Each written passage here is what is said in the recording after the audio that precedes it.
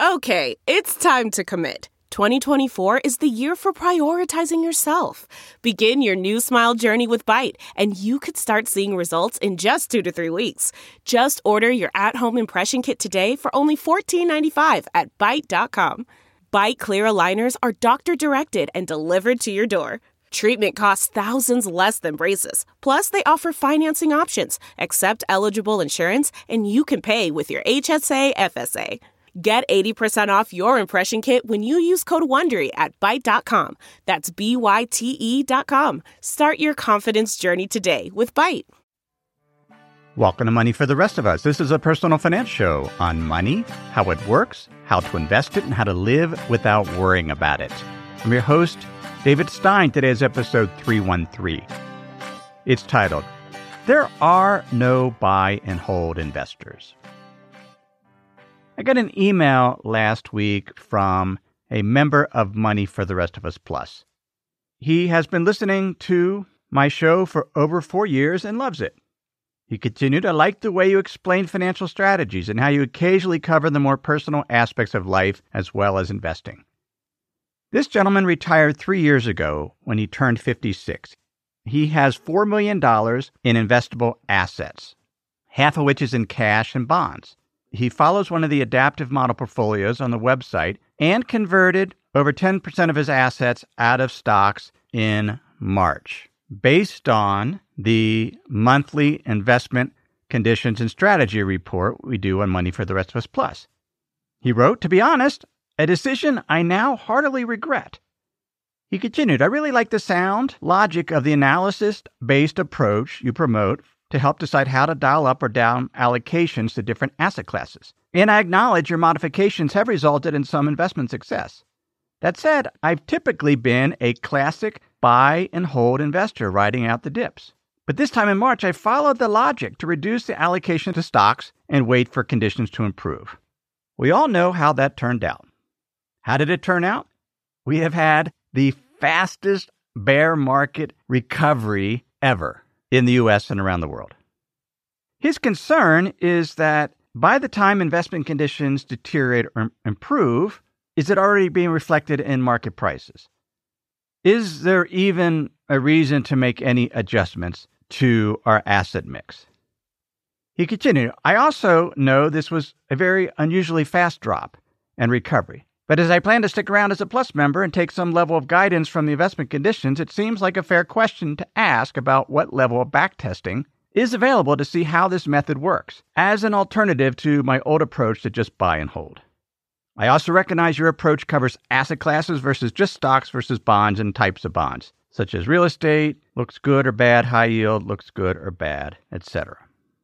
Now, this monthly investment condition and strategy report has commentary and metrics to help individuals stick to their portfolio plan or perhaps to make adjustments as risk change. Focuses on valuations, economic trends, and investor sentiment. It relies on my over 2 decades of investment experience, but also draws on data provided by institutional investment and economic research services that we pay tens of thousands of dollars per year to access.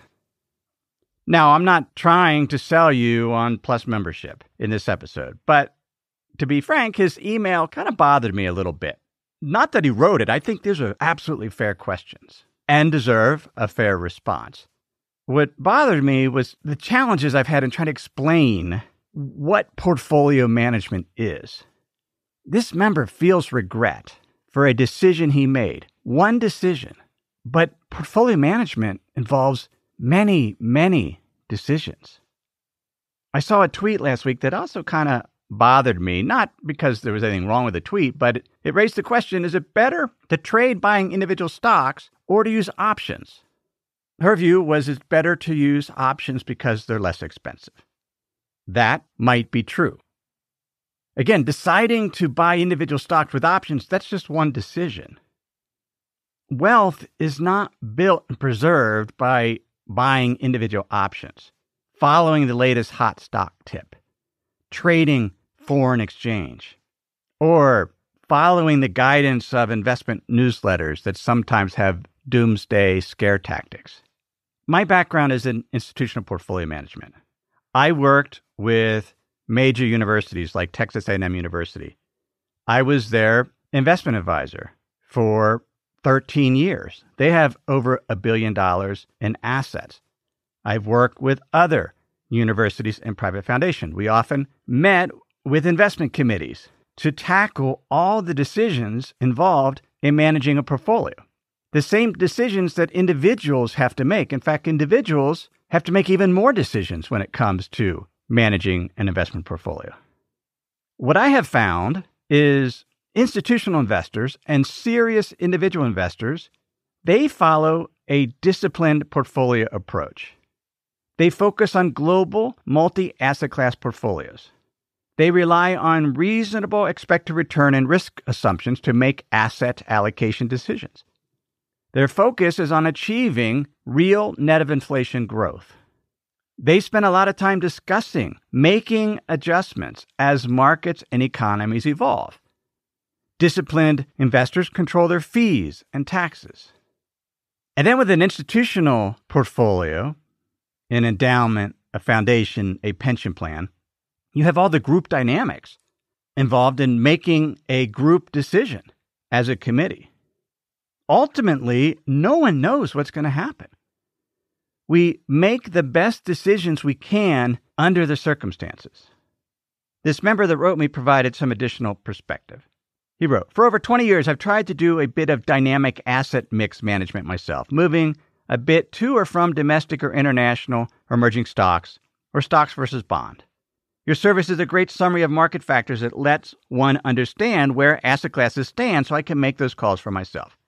In March, what happened with me is that I was mad at myself for not selling sooner than I did, and I was planning to allocate even more to stocks with their big drawdown. I got a bit greedy and sold some, but not a lot, so I'd have even more cash to invest at the bottom. But then things shot up so fast I held off and jumping back in until May and June, but only in a partial way. For the year, I'm down a couple %, which is not bad. And I've learned a lesson, which is part of the process of becoming an investor. It certainly is. We learn lessons all the time in investing." He continues, "The whole craziness of the market helped me decide to put a small part of my portfolio into some annuities as a safer bet. I can say that trying to sort through all these different annuities with a couple of different brokers was the toughest intellectual challenge I've faced as an investor." As a buy and hold investor, he needed to decide whether to add annuities to his portfolio. He was making a change, a portfolio change, a strategic portfolio change. When I say there are no buy and hold investors, what I mean is we all make changes at some point to our portfolio. We introduce a new asset class. We rebalance. We make myriad of other changes. With regards to backtesting my investment approach, I did do a backtest back in 2002. During that period, and I've mentioned this before, as an institutional investment advisor, we were researching numerous investment managers across many different asset classes, and I decided it would be a cool product to take the high conviction top holdings of our stock managers that are on our recommended list and create a portfolio out of them. They're top names. I discussed this in my book. I backtested it, about a 50 to 100 stock portfolio, and it didn't outperform the global stock index. It underperformed.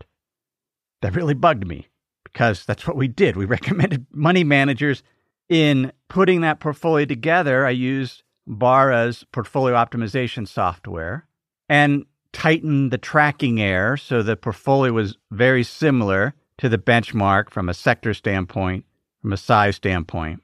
And as a result, I had a portfolio that was fairly close to the benchmark, and I diluted many of the factors, such as a value tilt or a yield tilt, that had led to a particular manager's outperformance.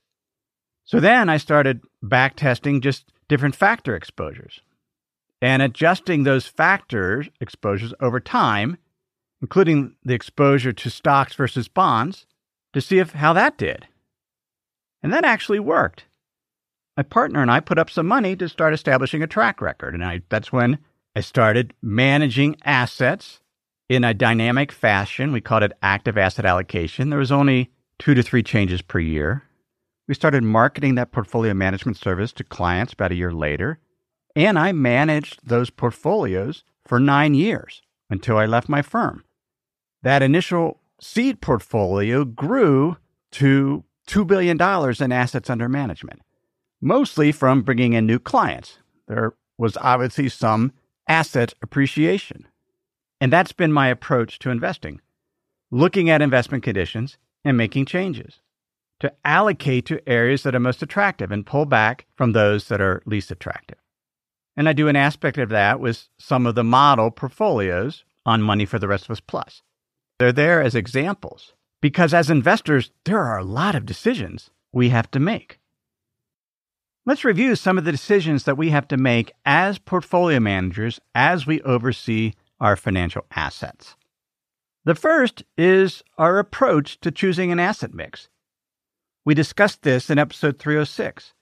Do we want to use a role-based approach where we have asset classes that serve specific roles, such as an allocation to stocks for growth, Treasury inflation protection securities, and gold that do better in more inflationary periods? Or do we want to use a strategic approach where we set a long-term target based on an optimization model? Or perhaps we use an asset garden approach where we just go for varieties and we don't seek to optimize it. We make sure we're comfortable with the level of stock-like investments, but then can add incrementally investments as we're experimenting or something seems attractive. Another decision we have to make is how much to put in stocks versus cash and bonds. The primary asset allocation choice, stock-like versus cash and bonds. Within bonds, fixed income, we have to decide what investment vehicle are we going to use. Are we going to go direct and buy individual bonds or indirect and use an exchange-traded fund, perhaps an open-end mutual fund, or a closed-end fund? Once we make that decision of investment vehicle or the type of investment vehicle, then we have to actually choose one. And in that choice, it's a question of how much interest rate risk do we want to take? Do we want our portfolio to be more volatile as interest rates change, or do we want to reduce that interest rate sensitivity? Right now, if you buy the Vanguard Total Bond Market ETF, it has a yield of 1.16%. Not very much, but its duration is 6.6 years. So if interest rates go up by 1%, the price of that ETF will fall by 6.6%. Now, there are active mutual funds that have higher yields than the Vanguard Total Bond Market ETF, but have less interest rate sensitivity. Those are all decisions that have to be made with regard to a bond allocation. Do we allocate to Treasury inflation protection securities? Right now, 10-year TIPS have a negative 1.1% yield, and 5-year TIPS negative 1.3% yield, which means the expected return is the rate of inflation less 1%. Let's turn to stocks. Again, which investment vehicle? Individual stocks? Options on stocks? An exchange-traded fund? Mutual funds? How many? Then it's a question of, do we have a global portfolio? We just buy the overall global market? Or do we put more in our home country? We have to decide our factor tilts. Do we want to emphasize smaller company stocks or mid-cap stocks or large? What about growth versus value? That's been a huge driver of returns over the past decade. It's astounding when you see the difference. It was about a year ago I did an episode on value investing, and growth has continued to outperform. Over the past year, global growth stocks, so stocks that exhibit faster earnings growth, the MSCI ACWI Growth Index has returned 35.9% for the year ending August 31st, 2020. The MSCI All Country World Index Value Index has returned negative 0.8%, a 36 percentage points difference. Now, that big a gap in 1 year has a huge influence on even the 5-year annualized return, where the MSCI All Country World Index Growth Index has returned 15.8% annualized, and value has returned 5.6% annualized. 10 percentage points difference. growth has outperformed on a 10-year basis by over 6 percentage points. The question is, how much do we pay for that growth? The forward price to earnings ratio, so the price for that index based on earnings expectations over the next year, is 30.4. The value index price to forward earnings is 14.5. It's half as expensive. The dividend yield for the value index is 3.2% versus 0.9% for the growth index. And the overall ACWI forward PE is 20.2 with a dividend yield of 2%. If you've been overweight value, do you continue to do that? That's one of the decisions we have to make as investors. Then there's the question of additional diversification. What about some income strategies? Do we have an allocation to equity real estate investment trust? There's a new guide on Money for the Rest of Us on that topic. What about preferred stock? What about mortgage REITs, which is a different type of real estate investment trust that I'm in the process of writing a new guide on and will release this month. Convertible bonds is another asset class. Now, I talked about some of these asset classes back in episode 309 on financial repression. What about more speculative assets? Speculations, which are opportunities where there's some disagreement whether the return will be positive or negative. Gold, commodity futures, cryptocurrencies. I know right now investment committees that oversee endowments are discussing those type of investments also. Should they allocate more to gold? And then we have to decide, well, how much in public investments? Many investors, including me, have private investments, perhaps some rental real estate, some land, direct lending opportunities, other alternative investments in private capital, venture capital, buyout funds. Before we continue, let me pause and share some words from this week's sponsors. If you've been using Mint to manage your finances, you know they shut down several months ago. Well, let me tell you about the budgeting solution, the financial tracking solution I've been using for the past number of months. It's Monarch Money. Monarch Money is the top-rated all-in-one personal finance app. It gives you a comprehensive view of all your accounts, investments, transactions, and more. You can create custom budgets like I've done. You can set goals, collaborate with your partner. And now you can get an extended 30-day free trial when you go to monarchmoney.com/David. What I like about Monarch is the ability to customize what I want to see. I have custom budget categories, and then I can go on to the dashboard and see where I'm above trend on some of my spending. I especially like that Monarch will never sell your data to third parties or show you ads. After trying Monarch myself, I understand why it's the top-rated personal finance app. And right now, get an extended 30-day free trial when you go to monarchmoney.com/David. That's monarchmoney.com/David for your extended 30-day free trial. We have a brand new sponsor to our show. It's Yahoo Finance. Yahoo's been around for decades. My first email outside of work was a Yahoo email address. But the financial side, I've used on occasion primarily to get data for dividend histories for particular funds or ETFs. But I was pleasantly surprised to get back on Yahoo Finance to see how it's evolved over the years. Now it's really a financial dashboard where you can get an understanding of what's going on with the markets. There are relevant articles from Bloomberg, Reuters, the Associated Press, and the Yahoo Finance team. You can look at the economic events calendar and see which data series are being released that day and what the consensus is. You can see the pulse of the markets at any time by going to Yahoo Finance. In addition, you could see all of your investments in retirement accounts in one place. With Yahoo Finance, you get a consolidated view of multiple accounts. Yahoo Finance serves as a financial hub for your retirement accounts, but also comprehensive financial news and analysis.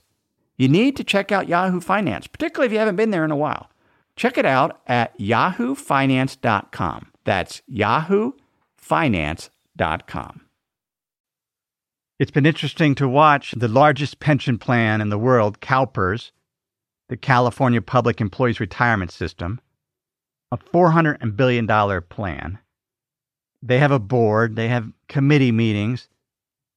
Their chief investment officer, their former chief investment officer, but this was back in July, recommended using leverage, which is another portfolio decision we have to make.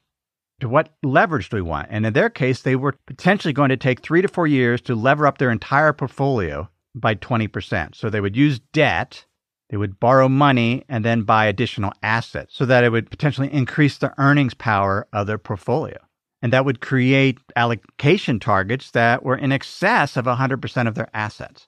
That was in July. It was a discussion this summer, but then the CIO, Yu Meng, abruptly resigned. There was some potential issues regarding disclosures on some of his holdings. I don't have an opinion on that.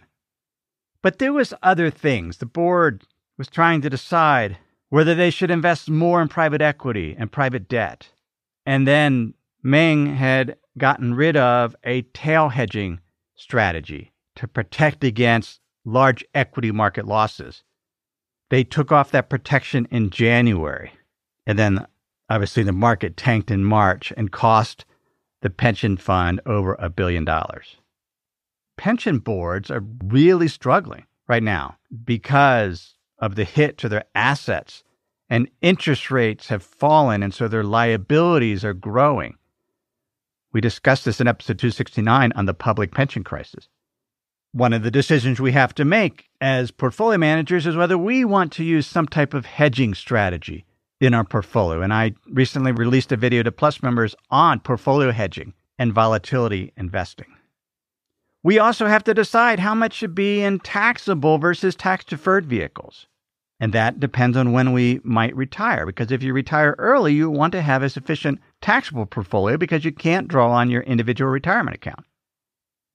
If you have a defined contribution plan through your work, there's perhaps only certain options available. So you have to figure out, well, how do I manage my taxable portfolio so it complements what's in my tax-deferred vehicle? This particular member was looking at annuities, and he had some specific questions on that I'll follow up in a Plus episode. But we discussed immediate annuities, income annuities, back in episode 279. We have to decide about rebalancing. When? Do we use a calendar-based approach or a threshold approach if our assets fall below some level? And then do we make adjustments based on investment conditions? To some extent, rebalancing is sort of like that. There's a study by Ned Davis Research, and I've mentioned it before, called The Anatomy of Stock Index Declines. And it points out, this is from January 1928 through September 4th, 2020, there have been 316 times that the S&P 500 has fallen by 5% or more. It happens about 3.5 times a year, with an average decline of 10.8%. It's very difficult to forecast 5% declines. Only 31% of the time does a 5% or more decline progress to a 10% or more decline. So we ride out 5% declines because they're hard to predict, and most of the time they don't get worse than that. We generally also ride out 10% or more declines. It happens about once per year. There have been 99 of those since 1928. 45% of the time, a 10% decline moves to 15% or more. So less than half the time. And so, again, that's very difficult to make adjustments. Severe corrections of 15% or more happen about every 2 years, with an average decline of 28%. And 58% of the time, once the market has fallen 15%, it goes on to fall more than 20%. Making adjustments to your stock allocation based on investment conditions when market internals trend is deteriorating, on average, you would benefit from reducing risk when the market has reached that 15% decline. Now, that's just one decision. There's other factors to consider, such as, is the risk of a recession increasing? 10 of the 12 worst bear markets in U.S. history have been during a recession, with an average decline of around 45%. As an investment advisor and now as an educator, I am very in tune to what's going on with economic trends. Is the risk of a recession increasing? And are trends deteriorating in terms of markets selling off? We also look at valuations. In March, as the pandemic took hold, the uncertainty was incredible. The signals suggested a recession was coming, and it did. We reduced risk. I sold stocks in my portfolio. I reduced credit risk, and I felt very good about it. And the fact that the market has rebounded so quickly doesn't bother me because I made the best decision we could under the circumstances, using the weight of evidence. This member should not feel bad about his decision. It was one decision. Now, maybe he wants to adjust how he does it going forward. But we can feel bad about a lot of decisions, and we shouldn't. There's a portfolio manager, Tom Marsico, that we invested with back at my old firm. This was in the mid-90s. He was with the Janus organization. Marsico ran some separately managed growth accounts for our clients, but he also ran the Janus 20 fund.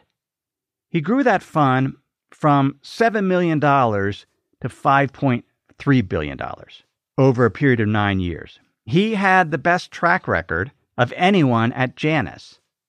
Janus was set up in a way that it wasn't a team approach. I mean, they had team researchers, but each portfolio manager got to make their own decisions. He's a very, very good stock picker. He left in 1997 and he started Marsico Capital Management. Hadn't thought about him in years until today. And I thought, I wonder how Tom Marsico is performing in this environment. This is his ideal investing environment.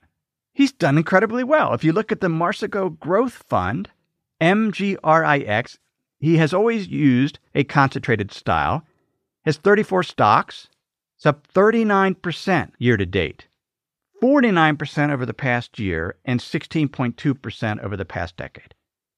If we really wanted to have made money, we should have just put all our money in the Marsico Growth Fund and borrowed money and invested in it.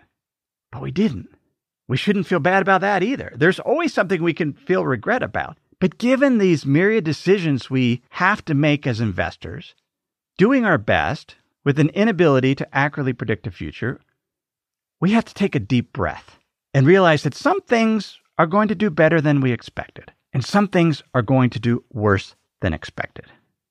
If we hire an investment advisor, which we can, they have to make all these same decisions, and they're not going to be any better than you at doing them.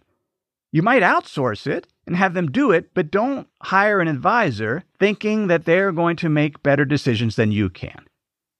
Because you can make very good decisions.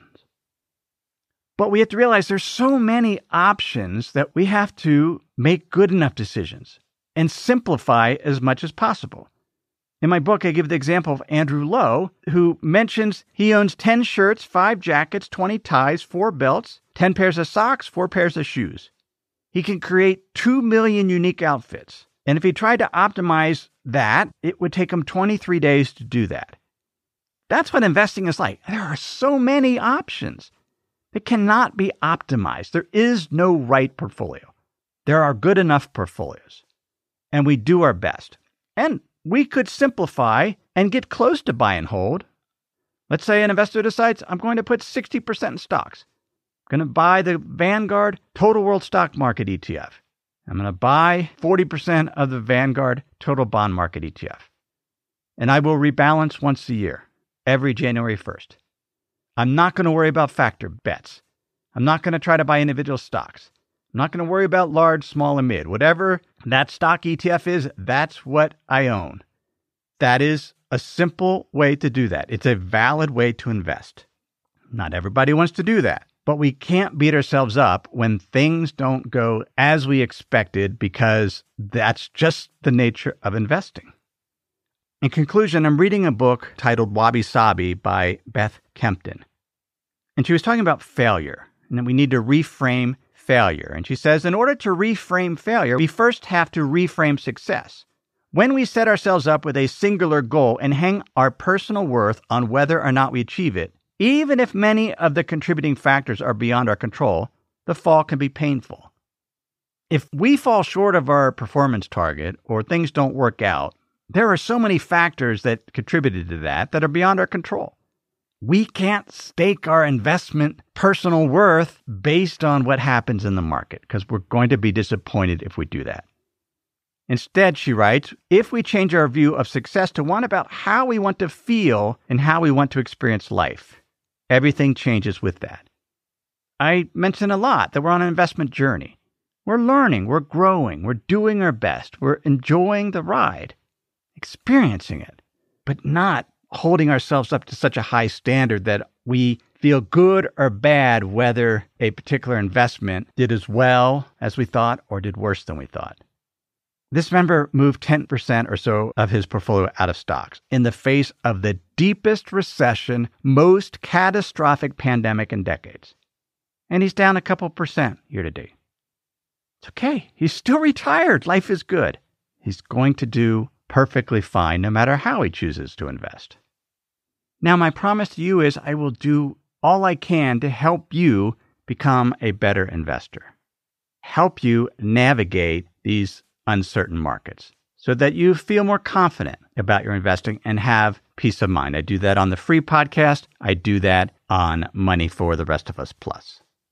That is episode 313. You can get show notes, links to articles I referenced at moneyfortherestofus.com.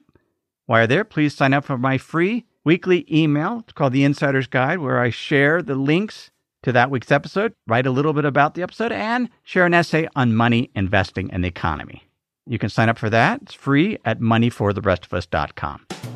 Everything I've shared with you in this episode has been for general education. I've not considered your specific risk situation. I've not provided investment advice. This is simply general education on money, investing, and the economy. Have a great week.